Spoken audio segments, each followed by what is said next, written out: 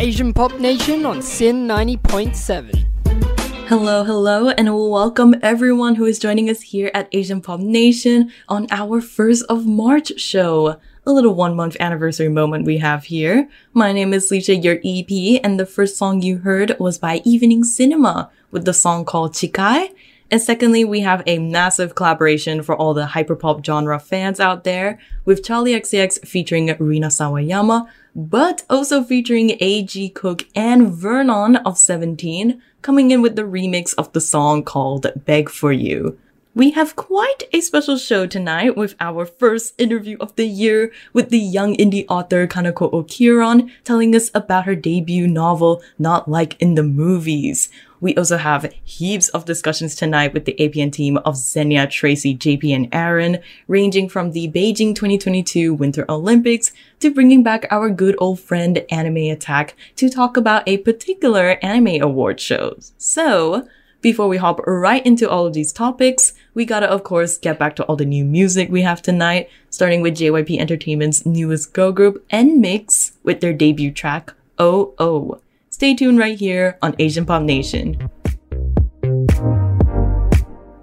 You are tuning into Asian Pop Nation right here on Sin. You just heard NMIXX's Oh Oh. We also had Loser Pop, a Thai indie band with their song that I've just been loving lately called Scent.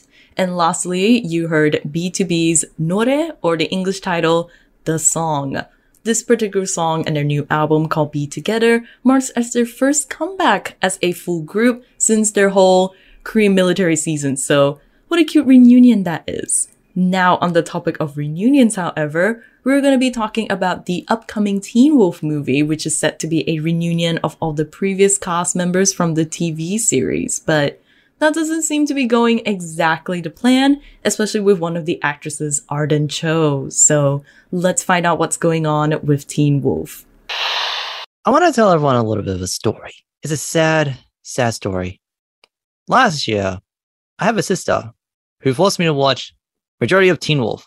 And the only reason she wants me to watch it because Dylan O'Brien was in it. Again, he voiced Bumblebee in Transformers. That's the only reason why I consider watching it. Well, guess what? Teen Wolf has now coming back for a revival that's coming soon called Teen Wolf the Movie, which had been announced last year, September. But now, when the casting list has been announced back in February this year, people have some questions about the actors who may not be returning into the roles. Kitsune. Thank you. Yeah. Kitsune, and it's Arden Cho, yeah. Yeah, Arden Cho, who first appeared in as a recurring role back in season 3 in the original series and became a main role between season 4 and season 5. And also, it also reported back at Deadline that February 15th, again this year, that Andre was only offered half of the salary per episode, which compared to a counterparts, which of course ultimately later pass on joining the movie. The counterparts in this question is referring to other female series regulars for the cast members as well. Andrea has been the only actress of color among that female group who is, in the context of the show, plays as a group of teenage friends. What is it even about? I just know it's high school kids, Dylan O'Brien, and wolves. Well, if you want to know what Teen Wolf is all about, Teen Wolf is basically focusing on Scott McCall, an awkward teen who has the ability to turn into a werewolf after being bitten by one of them one day. Before his sophomore years, he must learn to adapt his new ability while also struggling with his teenage life as well. Let's just say it's basically high school Degrassi, but with teenage wolf abilities with every single CW TV show. It almost sounds like they did her a favor. Don't be involved with the show. Good call. Again, Dylan O'Brien, which Aaron mentioned, is like the only reason he watched the movie and stuff, because he is actually isn't he like the main character or something for the series? Yeah, even he also said he's not gonna join the movie as well. And so I feel like it's a lot of, I guess, quote unquote fan favorites that are not going to be in this movie. Arden in particular, it particularly really sucks that her main reason came to be from this whole situation. But it's just curious, Aaron. Arden Cho's character, the Thunder Kitsune Kira, what's her actual role in the story? Is she actually important? She's basically a swordsman. She's basically a swordswoman with skills and electrical powers. Okay. And she's important between season 4 and 5, but That's pretty much it, really. In season 3, she's just a recurring role. That's all. Mhm. Okay. Yeah, I see. Like, I was just curious to see, like, again, what fans would react like online and stuff like that. And then people actually point out she even did like a YouTube video about it, how like that past season 5 and stuff like that, they pretty much just wrote off like her character, which probably again explains why Aaron only remembers like her relevance in 4 and 5 and then nothing beyond that, because that seems to be a lot of fans' remembrance of Teen Wolf as well, that the creator pretty much writ off like her character to the point that Arden even did like a video just explaining why she just wasn't in the Teen Wolf thing. This was way back when the series was still like prevalent. I think in terms of like Asian characters, she's pretty much like the only Asian character in the main cast. And I guess from what I read, she's in general just the only person of color in the main like reoccurring main like female cast as well. So it sucks that she's just been getting like that treatment from when the show was airing kind of till now. I just think it doesn't sound like a good TV show, and I think Arden made the right choice. Yes! Yeah. You think this show ruined my 21st birthday? Actually, we can make this about how this show ruined Aaron's 21st birthday. Can you tell us that story? Again, wasn't into Teen Wolf. This is before she asked me to do it. Again, I just got back from work. I'm supposed to have the simple relaxation, watching TV. If not, I get a video from John Barrymore, so I was happy with that, so that's good enough. But before that, she was watching Teen Wolf. I thought maybe I can ask her if she can watch my shows, because again, it's my birthday. I can do whatever I want. Besides work, I have to go to there, but it doesn't matter. And you know what she did? She said no. So instead, she hugged the freaking TV the whole night, and I didn't do anything. Then I It's get your villain origin story.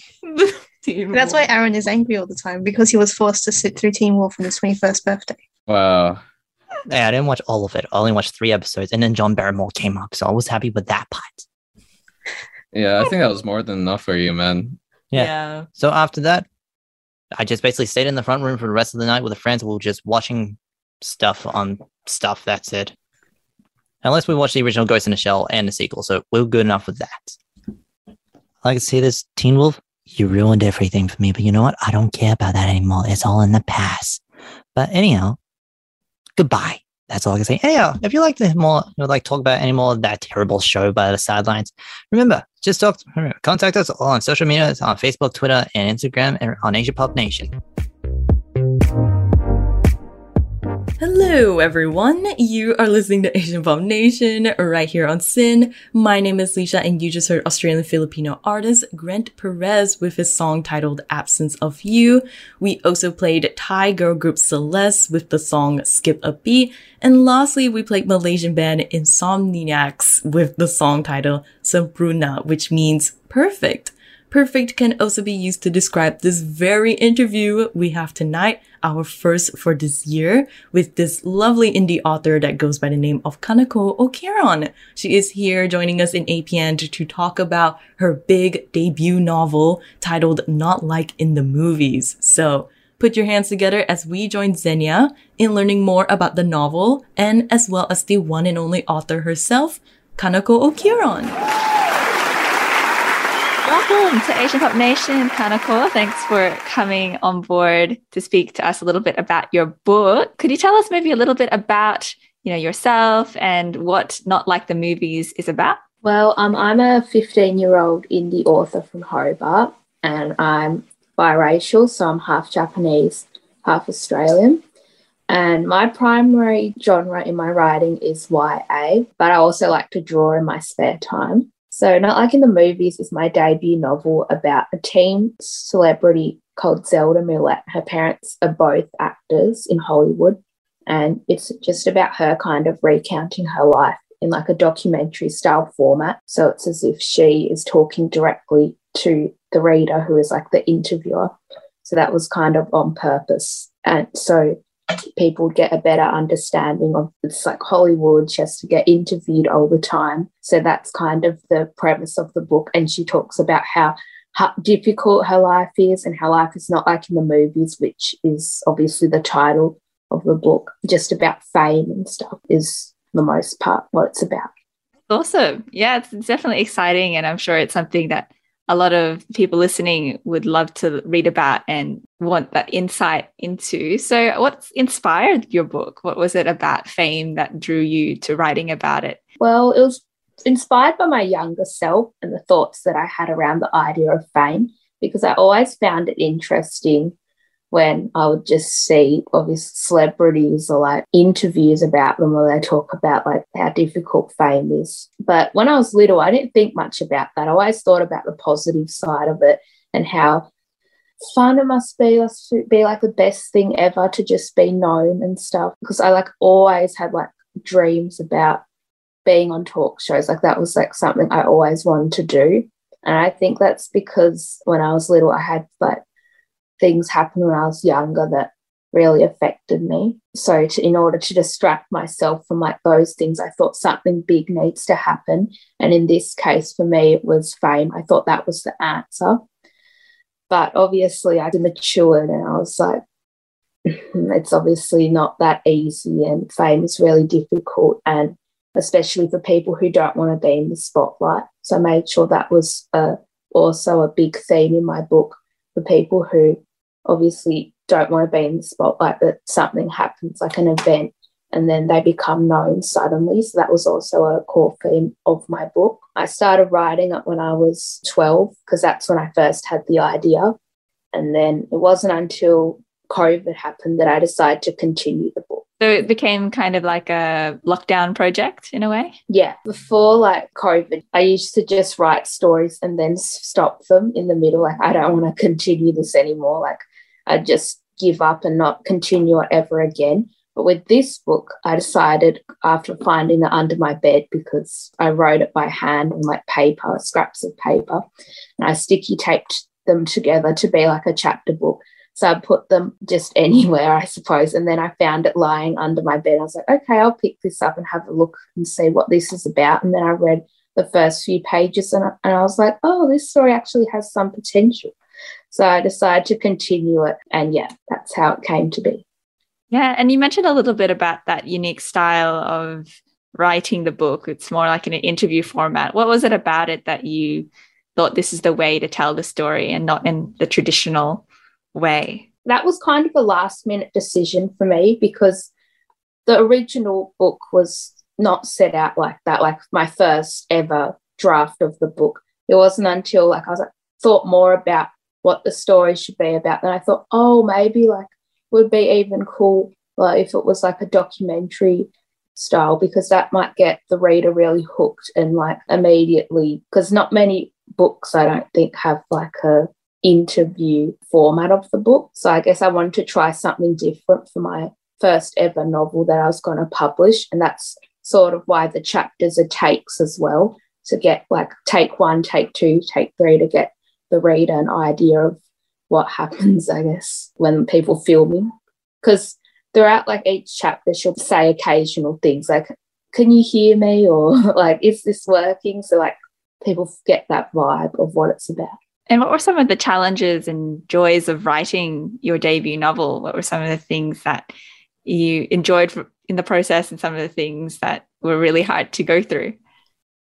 Challenges were definitely the editing, because I'm quite an impatient person and I like things to go like, this needs to happen like overnight. I need to get this done like as much as I can. But editing was always tricky for me and kind of annoying, I guess, because I had to go back and fix a lot of things, because I'm not an experienced author. So I'm still 15, so I made a lot of mistakes in my writing. So when my parents read through it, they're like, you need to get rid of this. This is all filler. You don't need that bit. And I also sent it to a manuscript assessor, and she also gave me a lot of feedback and said, there's a lot of plot holes. The characters are like all over the shop. You need to clean it up a bit. So I did that. So that was definitely a challenge. The highlights were in the end when I finally finished it and everything was done and was ready to send to publishing, was when I was like, wow, I've got this far, because I never really finished a book like that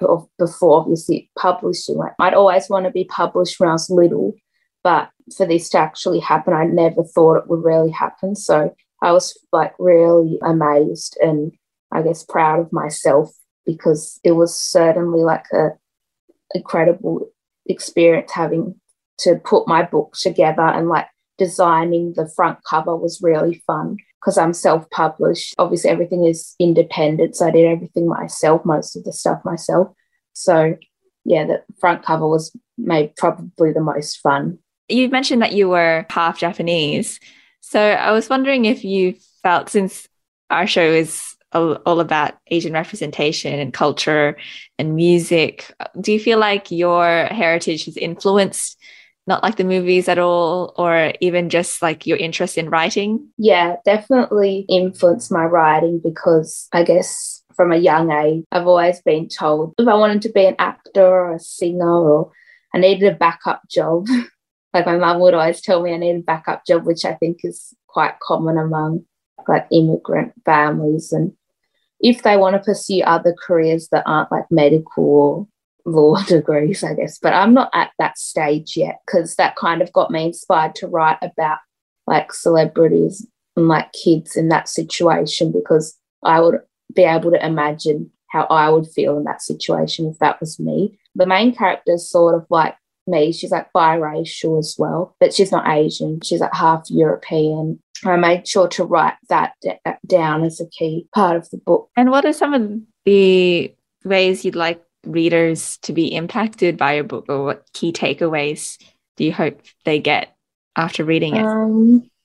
I guess what the title suggests, like Not Like in the Movies, because I think especially for little kids, like when I was younger, like we think that fame and stuff we see on TV and we just think it's so cool and stuff and it'll like change our life for the better. But then when I hear all these interviews and they're always saying how difficult and stressful it is, and I can understand that because it's already stressful for me to do interviews. So I can't imagine like having to do that every day or be in the spotlight every day and have like cameras everywhere. So yeah, I hope people can take away that they're just fine being who they are and their life currently is fine. They don't need to change anything. And if they just do what they love, then that's the main thing. They don't need to look for other things to make them feel better that turn into negative stuff like fame. Yeah, absolutely. And I also heard or read somewhere in another interview you've done that you're planning to write another book. Any idea of what it might be about, or have you started writing it yet? Yeah, I'm working on something that has no connection to Not Liking the Movies whatsoever, but it has got some philosophical elements in it. So that's one key thing in the book. Yeah, sounds exciting. Looking forward to reading it once it does come out. And for anyone who's interested in finding and reading Not Like the Movies and also following you, where can they find you? Are you on social media? Yeah, I'm on Instagram, Facebook and Twitter at Okuron Kanako on all of my social media. Beautiful. And also, as we're a music show, do you feel like there's a song that kind of encapsulates your book or the tone of your story? Since last year, I discovered the Linda Lindas. Have you heard of the Linda Lindas? I have not. Oh, they're Asian American girl rock band. They're like teenagers, but they're really good. And their latest song is Growing Up. I really love that song because I guess it's about growing up, and they're like my age, so I can relate to them. And I feel like that's like Zelda Millette, the main character in the book. She's like struggling to come to terms with growing up, and at the same time she's up in the spotlight. So I would say that's a good song choice. Awesome. And I guess we'll play that now. Thanks so much, Kanako, for talking to us and sharing your book. You can find Not Like the Movies online if you're interested in reading it. But thanks again. Thank you for having me. This was great. Welcome, our dear listeners, to Asian Pop Nation. My name is Leisha, and you just heard the Linda Lindas with their song titled Growing Up, requested by Kanako Okuron, who we've had the pleasure to interview earlier in the show. We also played Too Dead Inside by non-binary artist Yue Li, and finally we had Soren with her first song release as a full solo artist and in a new company titled Sharp Objects. So a super exciting new venture for her, I am sure. A new venture we'll also be talking about, however, revolves around Netflix, releasing a new Korean romantic comedy movie, which tackles a slightly taboo subject in Asian media. Join the APN team as we talk about the latest movie called Love and Leashes. Just a heads up though, this next topic does contain chats about sensitive stuff revolving around sexual content, so listener discretion is advised. We're having like a Korean entertainment industry moment with Netflix, and here's another film that really caught our attention for the very interesting title and just the entire premise of it. It's called Love and Leashes. It is a South Korean romantic comedy film directed by Park Hyun-jin. It came out on February 11 this year. It's actually based on a webtoon called Moral Sense by Kyeol. The film is quite an unconventional romance story between Jun Ji-woo, which is played by So-hyun, member of Girls' Generation, and Jung Ji-hoo, which is played by Jun Young, who used to be like a UKISS member. So pretty much it's about these two leads who are co-workers. The female lead, she actually has like a little bit of a crush on the guy because he's like a new transfer. She's quite like a stoic character, so she doesn't make any like first moves with him. And then one day she accidentally picks up a package delivered to their office, actually meant for the guy. And when she accidentally opens the package, she finds a dog leash. Eventually, she finds out that he is into BDSM, mainly that he is into the submissive role, but she's very open and chill about it. And that actually surprises him to the point that he literally asks her just out of nowhere, like, can you be my master? And then this pretty much starts a whole thing where they get into a 3-month contract where, yeah, she does be his master. I guess I'll pass it over to Tracy. What do you think about this whole movie? So basically, this film is 2 hours long. It doesn't need to be 2 hours long, is my first main thought. Another interesting thing is that I don't know what its actual rating is, but it's meant to be quite tame. So there's no actual nude scenes, or the BDSM is done with clothes on. And I feel like the main objective of this film is to educate people about BDSM. And about things like consent. It feels quite preachy at times, but that's kind of, I guess, the writer's intention. The writing is kind of atrocious, but the actors are trying their best. And I think the director is also trying their best. There are some scenes where you're like, well, that's some nice editing, you know? There's this one scene where she's like preparing like bondage ropes and he's like cooking something for her and they cut them together in like oh yeah, this is like equivalent sort of way. And you're like, okay, interesting directorial choice. I respect it. I feel like most people had really positive reactions to it because they were like, everyone just wants So-hyun from Girls' Generation to step on us. So this is like sort of living out that fantasy. Oh, wow. You're not watching it for the plot. You're watching it for the scene where she steps on him with a stiletto. And so, I mean, is that a crime? It's not a crime at all. I don't know. It's an interesting film. It's trying to do something that hasn't been done before. Yeah, they're definitely trying to bring up BDSM in a positive light, because there is a lot of conversations they have because the male lead, the actual story of him having like issues pursuing a romantic relationship after his past relationship because of the way she treated his kink and stuff. Conversations like that, I wasn't expecting it from this movie, so it was pretty neat to see.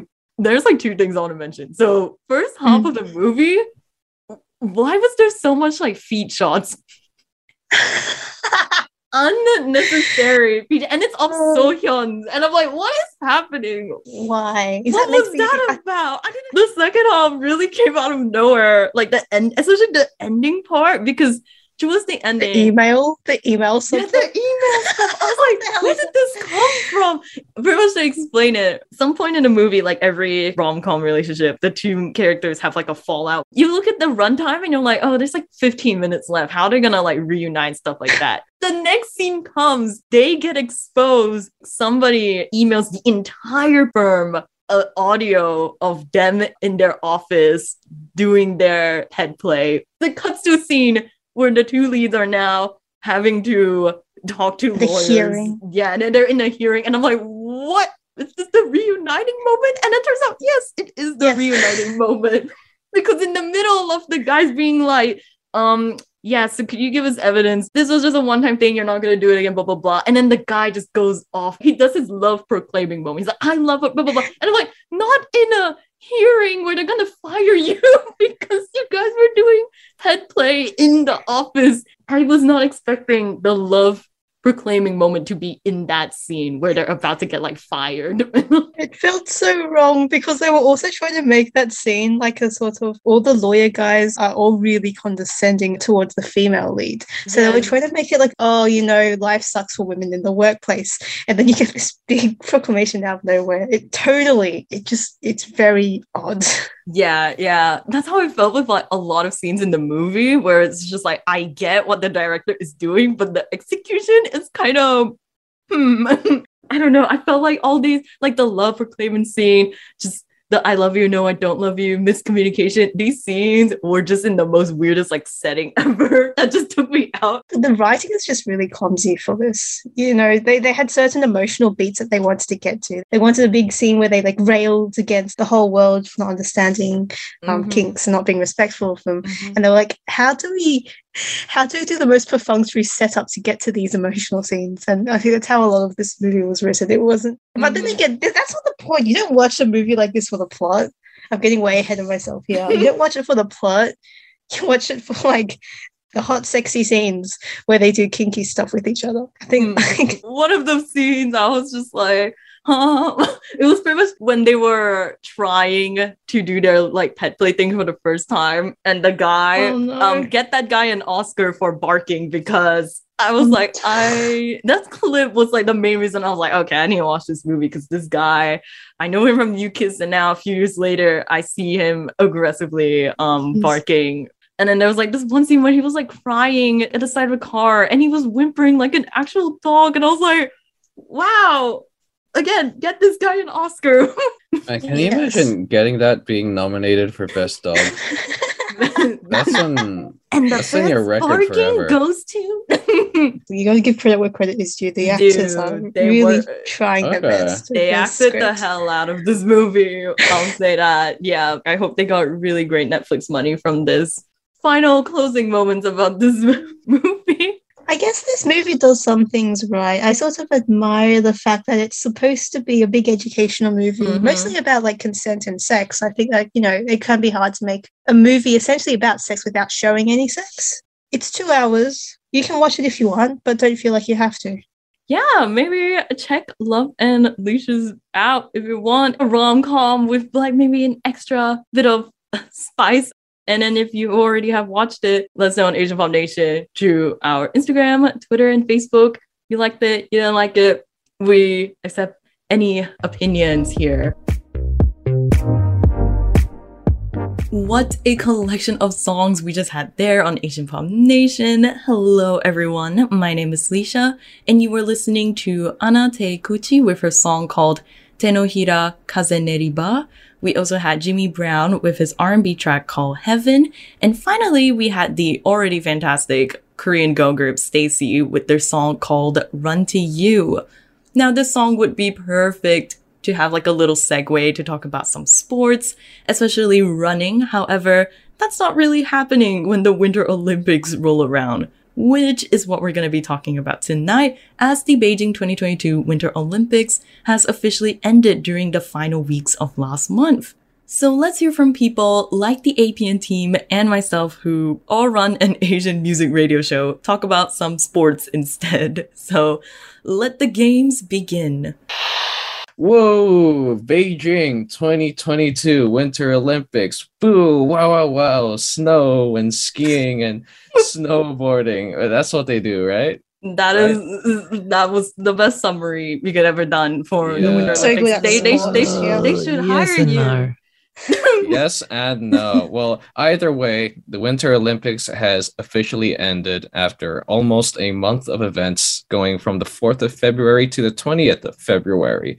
So at the time of recording, it's like the 23rd of February. It's been 3 days since it's over. I miss it already.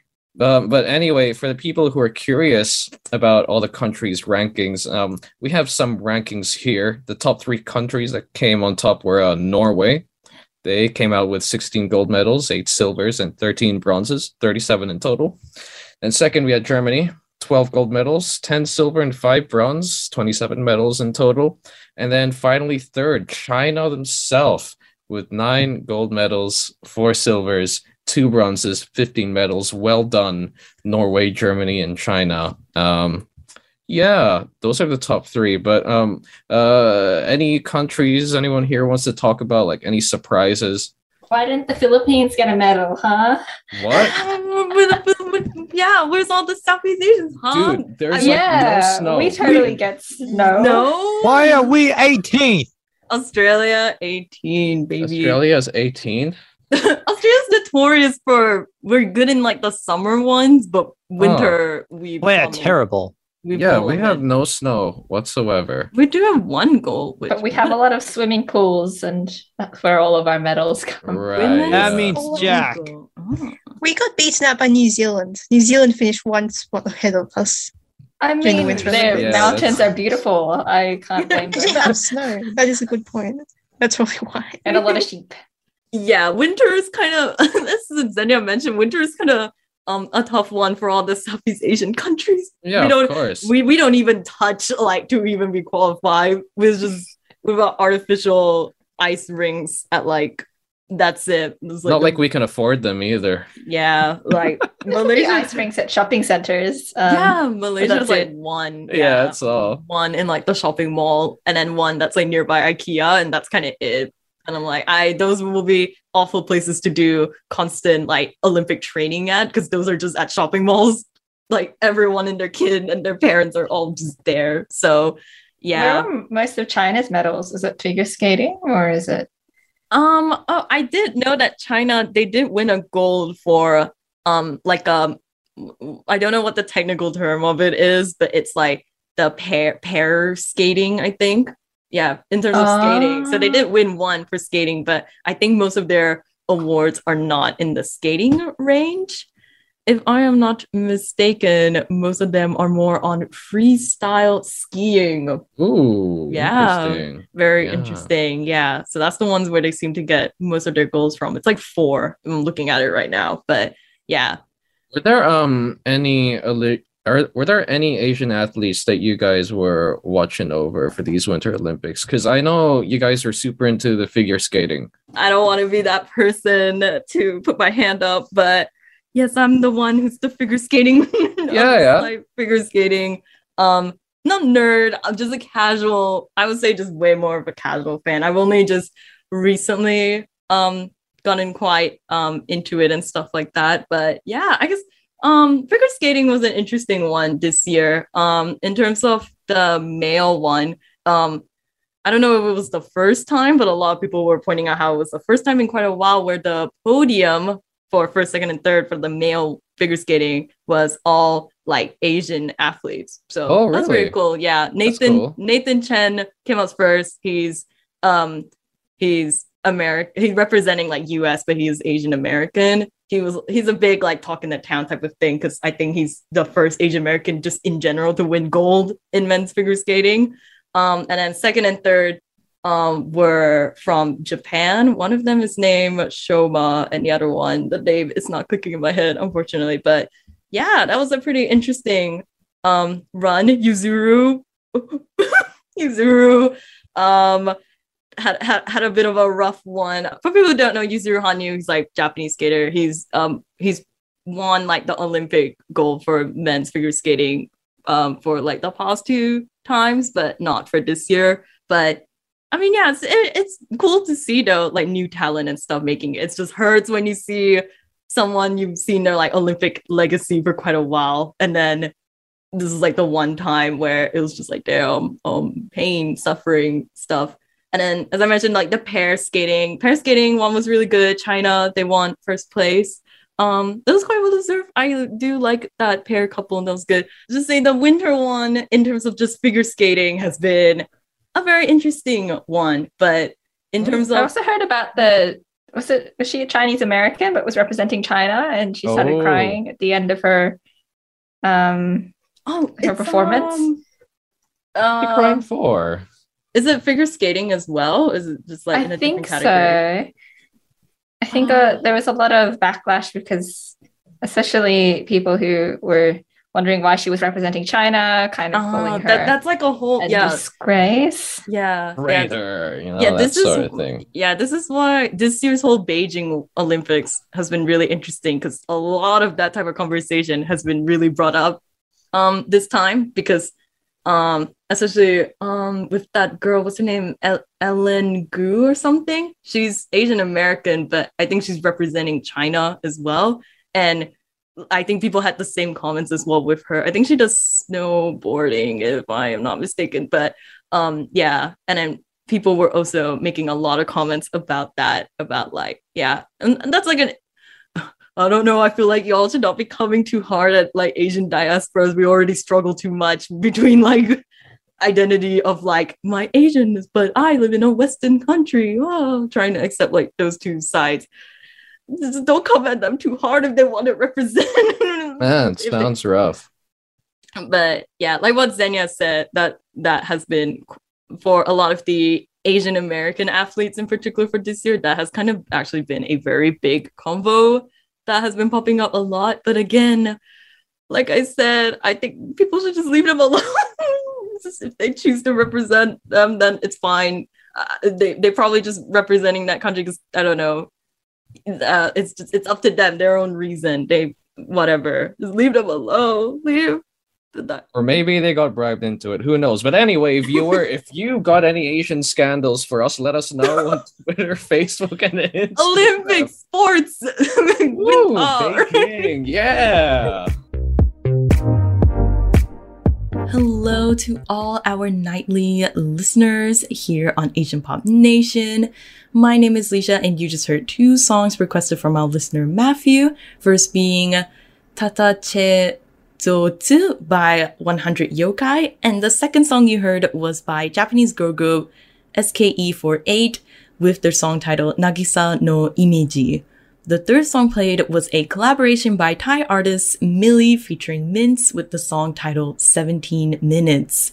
In the spirit of collaborations and I guess artists coming together in one place, we will be diving into some news from the Korean TV show Queendom 2, where a selection of female Korean acts come together to pretty much battle it out with the power of music and performances and fans. So come join us as we talk through the confirmed lineup for Queendom 2.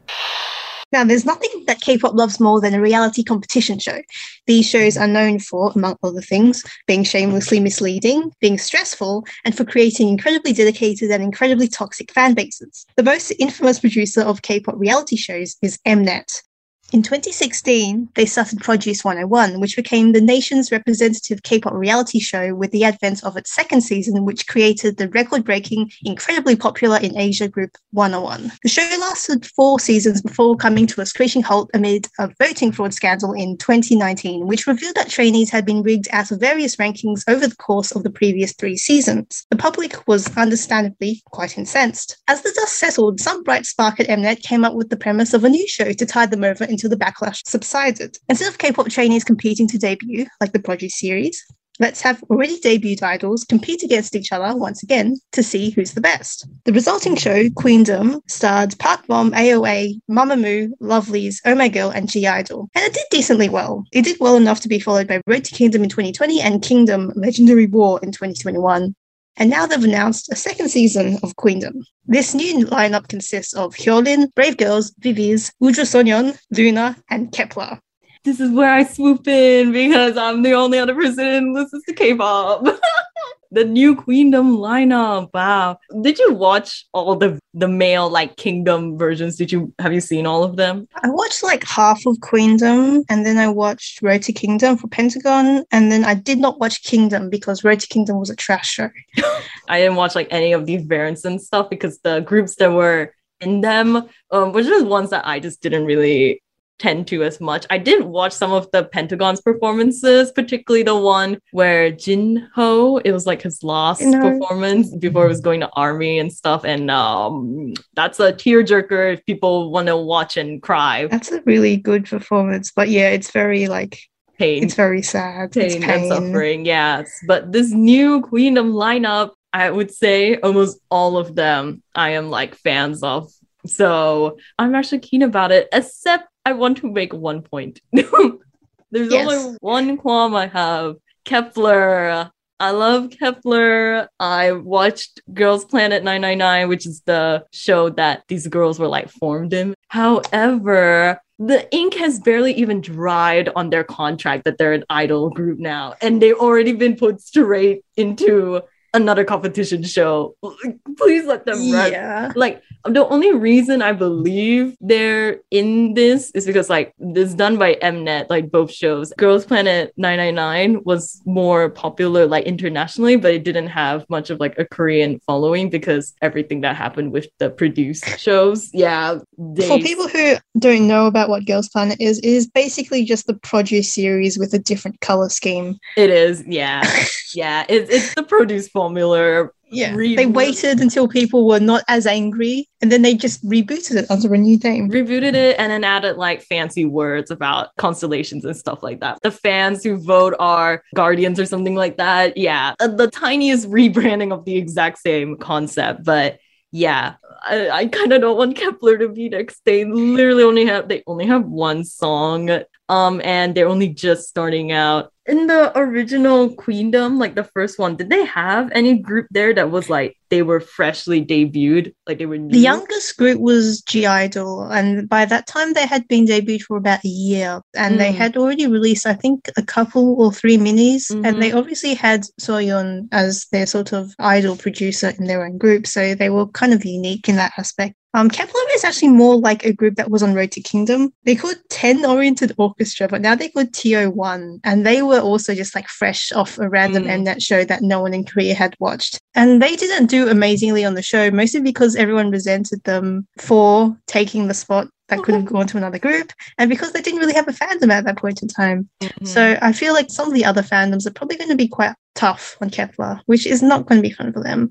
Which is again like the main reason I'm like, I don't think they should be in the show, I think. And also for people who don't understand how like project groups that get formed by competition shows work, once they become like a group at the end of the show, they don't actually last forever. They have like a short contract. Kep1er's won like 2 years or something like that. Yeah, it's like 2.5 years or something. Yeah, they got limited time to promo, and you're voting my girls like the beginning of their promo is just being in another competition show. Yeah, these shows are just needlessly stressful for no reason at all. Especially since the prize of winning Queendom is basically a comeback show on Mnet, which Kep1er already had. Kep1er had a comeback show on Mnet for their debut. They're a group that's made by Mnet. Like Mnet made the. Oh God, they don't. Yeah. Leave my girls alone. That's not the real prize of the show. The real prize is like the bragging rights and the pride you get from winning a show like this. And then I guess in Mnet's case, with kind of what they want to do, Kep1er, it's more like promo, just to get them out there. But God, again, like you said, I also feel really bad for them because they're up against veterans pretty much. The proper veteran, I would say, would be Hyolyn, who debuted in 2010 with Sister and debuted as a soloist in 2013. And she is insane charisma, and she's going to be a force to be reckoned with, but she's also a soloist, so that sort of puts her at a disadvantage. The other groups are kind of all debuted around like 2015, 2016. Brave Girls technically debuted 2011, but the current lineup all joined in 2016. On the other hand, in Queendom, Mamamoo were like the veteran group, and Mamamoo only formed in, 2014, 2015. So this is sort of around the same. I guess a big concern for Kep1er would be the fact that they don't have much of a discography, because a big part of Queendom is that you cover like each other's songs multiple rounds where you do that. And Kep1er, we got What the Top? And they have a single EP. We have like 4 to 5 songs up against these groups that have like pretty much like a whole very good discography. RV. They have an entire roster to like choose from. Yeah, I hope Luna covers Unnatural by Wooju Sonyeon. But we'll just wait and see, I guess. It's anyone's game. It really depends on how much the company is willing to invest in this show. Yeah, it's very like competition based, but yeah, it'd be nice to see group to group interactions and stuff like that. I mean, I hope we get some wholesome moments. I think that's the main draw of this type of show. Yeah. I think like halfway through, they usually give up on the sort of evil editing and they're just like, everyone's friends anyway, so let's like stop trying to hide it. There are some wholesome moments on the show, but probably not enough to make me watch it. The best way to watch this show is to not watch it live. Just watch the performances online afterwards. But where's the fun in just seeing like your Twitter timeline go crazy? So, if you have thoughts about this Queendom lineup, please let us know on Facebook, Instagram, and Twitter. Asian Pop Nation. We're the show that we talk about K-pop sometimes. Hello. You are tuning to Asian Pop Nation, the essential stop here at SIN for everything Asian pop culture related and more. My name is Leisha, and you just heard tracks coming from Bad Max featuring Bosig, HS, Siggy Fib, and Deep Flow with the song titled Promo. We also played US artist Sasami's song called Call Me Home. And lastly, we played Malaysian girl group Dollars' new track called Bad. Now, these fried rice combinations we're going to be talking about next may have some of you ready to point out how bad they sound, but the Singaporean TikToker wants to prove you wrong with his video recipes. So let's process these interesting combinations together with the APN team right now. All right. So it seems like the internet's favorite thing the past couple of years is to get mad at how people make fried rice and very simple Asian dishes. We've got Uncle Roger, and now we have this guy, a Singaporean TikToker who calls himself the Flavored Fried Rice Wok Master. Quite the title. And he basically makes videos where he cooks things, and lately, he'd shown his fried rice recipe, which has, what you would expect, onions, garlic, rice, and eggs. So pretty decent stuff. But he has a very special ingredient, which I'm sure not many of you are expecting, and that is coffee powder. Yes, you heard that right, coffee powder. But there's also another fried rice recipe that this TikToker has, which involves Milo. So if you're not much of a person who likes your fried rice bitter, you can now have it chocolate flavored with Milo. Isn't that great, guys? The kind of combination we wanted. He's also made Milo Maggi Goreng. So where does the line end? I don't know. And also this kind of falls similarly in the same category as the Singaporean chicken curry that went viral earlier this year that I think we talked about. And also, there's a recent food trend where there's ramen ice cream. You put like a soft serve cone in your ramen. I guess you like some of that cold, hot sort of flavor, texture, sensation. I don't know what you call it, atrocity. But everyone, I would love to know whether you would try these dishes and whether there's a combination between maybe two foods you like that you think would be really good to try if you haven't already. This is what happens when societies get affluent. Like things kind of just start degenerating. All of these recipes had to have started somewhere, right? With some experimentation. Who knows? Maybe I don't want to know where they started now. from. I don't want to know. I'm sure war crimes were committed in those places.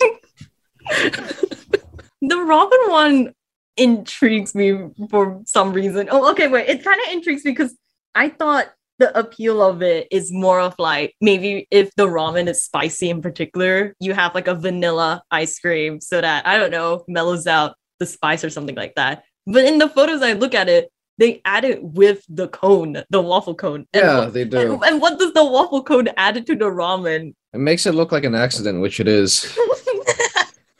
That's the blasphemy of it. I'm like, it's just the the waffle cone, like the best part about it, it's like it's crunchy and the texturally different, but if you put it on the ramen, it's just soggy. I The don't. sogginess comes This is in. an atrocity for waffle cone ice cream fans like myself, but I love how the actual ice cream being in the ramen is not triggering me. It's the damn like cone. But Actually, no, you know what? That ramen one I'm slightly open to because, when it comes to like the ramen and the soup and the broth and stuff, I think you can experiment with putting cream in it, like just cream in general, make it like that's it makes the texture really smooth and it might enhance the flavor. So I'd be willing to maybe play around with that. But I still have a million questions with that Milo one. The Milo fried rice. and the coffee powder Yeah. one. I mean, there's this social media called Xiaohongshu where it's basically like Pinterest/Reddit for like Chinese users, right? Oh. And there's this whole sort of subsection which is basically all about ingredient substitution, and it's mostly aimed at basically international students who aren't in China who want to make Chinese food. And so they need to substitute things. So like a common thing is like you use pizza dough to make like various Chinese pastries, I guess. Yeah. So like this is a really like screwed up version of ingredient substitution. I thought you were going in the route where you're like, I can kind of see where this is going, and you're like, this is just a bad version of what I do. Yeah. Ingredient substitution is all about sort of making things like substituting like actual ingredients with ingredients which are sort of similar, which I like. Milo, I don't think I've ever had fried rice and been like, I just really want to put Milo in this or anything resembling Milo. I'm trying to understand. I don't get it. What's like the flavor profile? It's like Milo's like a sweet. It's like coffee malt. That's what they call it. Coffee malt. I could see like adding a little bit of sweetness to fried rice. That could work. It could. It could because this guy's Singaporean. I'm guessing the way he's making fried rice is more of like a nasi goreng style. And if you want something sweet, you can add like cucumbers, or you can make the sambal sweeter. I think that's that's like a manageable way. Not to me putting my Gordon Ramsay hat moment there, but yeah, I don't know. I feel like you could do that to get the sweetness, but a 3-in-1 Milo packet powder, it's that's a choice. It's an affront. Yeah. But on the other hand, like fried rice is meant to be sort of like potluck. Like fried rice isn't meant to be something sacred that you like. Yeah, you just put it together. You just put it together. Yeah. I mean, fried rice originally was just like the stuff you had left in your fridge, and then it got imported. And then it got like crossover to the West, and people were like, "Oh, it's an Asian dish. It's what they make for it holds special meaning and significance. It's a sacred dish that you shouldn't screw up, and there is an authentic way to make it." But it's just fried rice. It's just like making things up as you go. So if you have coffee beans left over, it's why not put it in your. Maybe this is the future. Maybe I'm just like an old man. Maybe they got. He's from Singapore. Surely he knows you don't normally put coffee beans in fried rice or coffee. Maybe he's a revolutionary. Yeah, he's trying to change how we see fried rice. I just had a thought. He was probably trying to. Maybe he's substituting like black beans for like literal coffee beans. That's wrong. Okay, wait, that's a little. And that's not an explanation. They're both beans. It's not much of an explanation, but it is an explanation where previously I had none. Wow. Anyway, I'm sure our listeners can have more creative concoctions coming our way. And perhaps if you're that TikToker and somehow stumble across our opinions of your fried rice, can you please let us know what your justification was? I think we're all quite interested as to why you thought this combination would be good. But yes, let us know at Asia Pop Nation's Facebook, Twitter, Instagram pages. Hit us up, and maybe we'll try and make your interesting recipes on the show one day. You are listening to Asian Pop Nation right here on Sin. My name is Leisha, and you were just listening to Billy's Kingamingayo bracket The Strange World. We also had a brand new collaboration track from Korean artist and producer Sean featuring Malaysian icon Yuna with their song titled So Right. And finally, we had Japanese female artist Adu with her song titled Tabidachi. So it definitely feels like a couple weeks since we brought back a little staple segment here on Asian Pop Nation. You know, we just really wanted to have that perfect time where all our anime watchers in the APN team can just come together to talk about a couple of anime news, of course, but most importantly, in the case of tonight's show, we want debate. Like how we debated on last week's show about the Oscars, but instead tonight, it is all going to be about the Crunchyroll Anime Awards. So, haven't been able to say this for a while now, but let's cue the theme song for Anime Attack. Oh, whoa, hajime masho, minasan, konnichiwa, yokoso, welcome to the Anime Attack. Whoa. Really sorry about that. But anyway, we have a few little announcements, some really exciting things. First off, Jujutsu Kaisen Season 2 is coming for 2023. We're all excited for that. You know, kung fu fighting action with ghosts and spirits, and I've only watched like 2 episodes of it, but yeah, it's good. That was a fantastic summary. Yeah. Wow. Yeah. Wow. And the second announcement is Demon Slayer, in that Demon Slayer has recently finished its most recent arc, the Entertainment District arc. Apparently it was hype. Aaron, can you clarify? Can you confirm? Was it actually hype? Oh, really? They did that? Wait, what? Yeah, the cosplay as girls, yeah. Whoa, so it was good. I just know that there's this one guy who has like 3 wives. And Ooh. yeah. So guys can have that in real life. Either way, it is cool to have 3 wives. We have concluded that. Wow. The intro. But those are the little, announcement things. I think we can now get into the actual meat of the stuff. Crunchyroll. So that happened. For people that don't know what Crunchyroll is, it's a popular anime streaming service. You can go on the website and watch anime because, yay, that's what they do. They have returned with their 6th annual Crunchyroll Anime Awards. There are lots of categories for the anime being rated. We got things ranging from best voice acting performance to various dubbing languages to best fight scene or best protagonist, And the award winners were announced online on February the 9th of this year through the Crunchyroll website.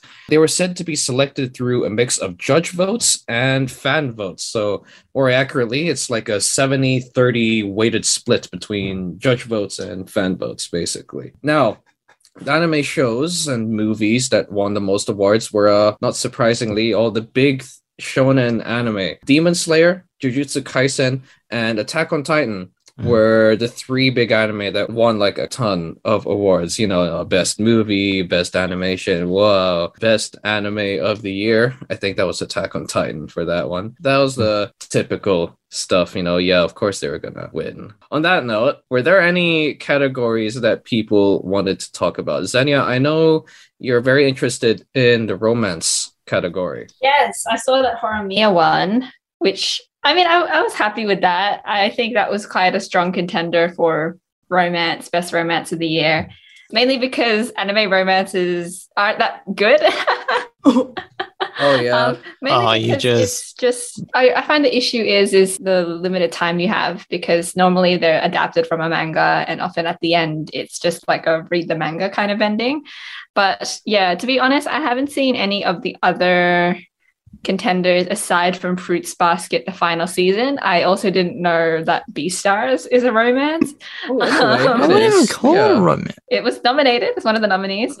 But I do think Horimiya was very good in that sense. It did complete this series, even though it was quiet pick and choose. It's a long series that only had 12 or so episodes, 13 episodes. I'm not sure, Aaron, you can correct me there. Yeah, but with Fruits Basket, that was a good drama series overall, but romance in a sense was, it was an essential part, but not like the central focus. And I think JP, Aaron, not sure what your opinions are and whether you think Fruits Basket should have won. No, Fruits Basket is more like everyone's sad and needs a therapist sort of story, That's drama. Basically. So I'd say Horimiya is a lot more weighted in its romance. I'd say it's more focused on that. So I think it's deserving of this prize. Good work.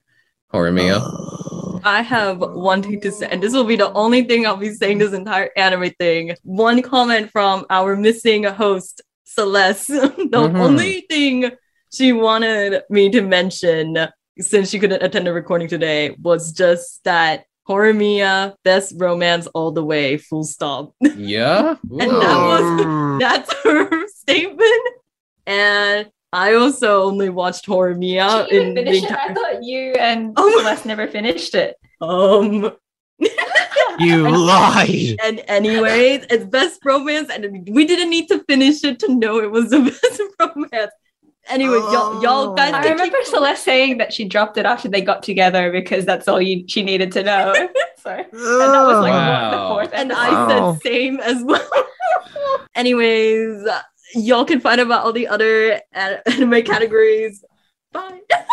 I'm gonna say Horimiya wasn't even that good, to be frankly honest. Really? Yeah, I don't care. I know I'm gonna cause a storm that's gonna be behind me. I know there's gonna be pitchforks, especially coming from my house. I can see one already, sadly, Yeah, but it it's doesn't coming, matter. all right. But I don't care. It wasn't even that good. Yeah, sure, it has some elements that were good, but they butchered the whole thing Really? adaptation-wise.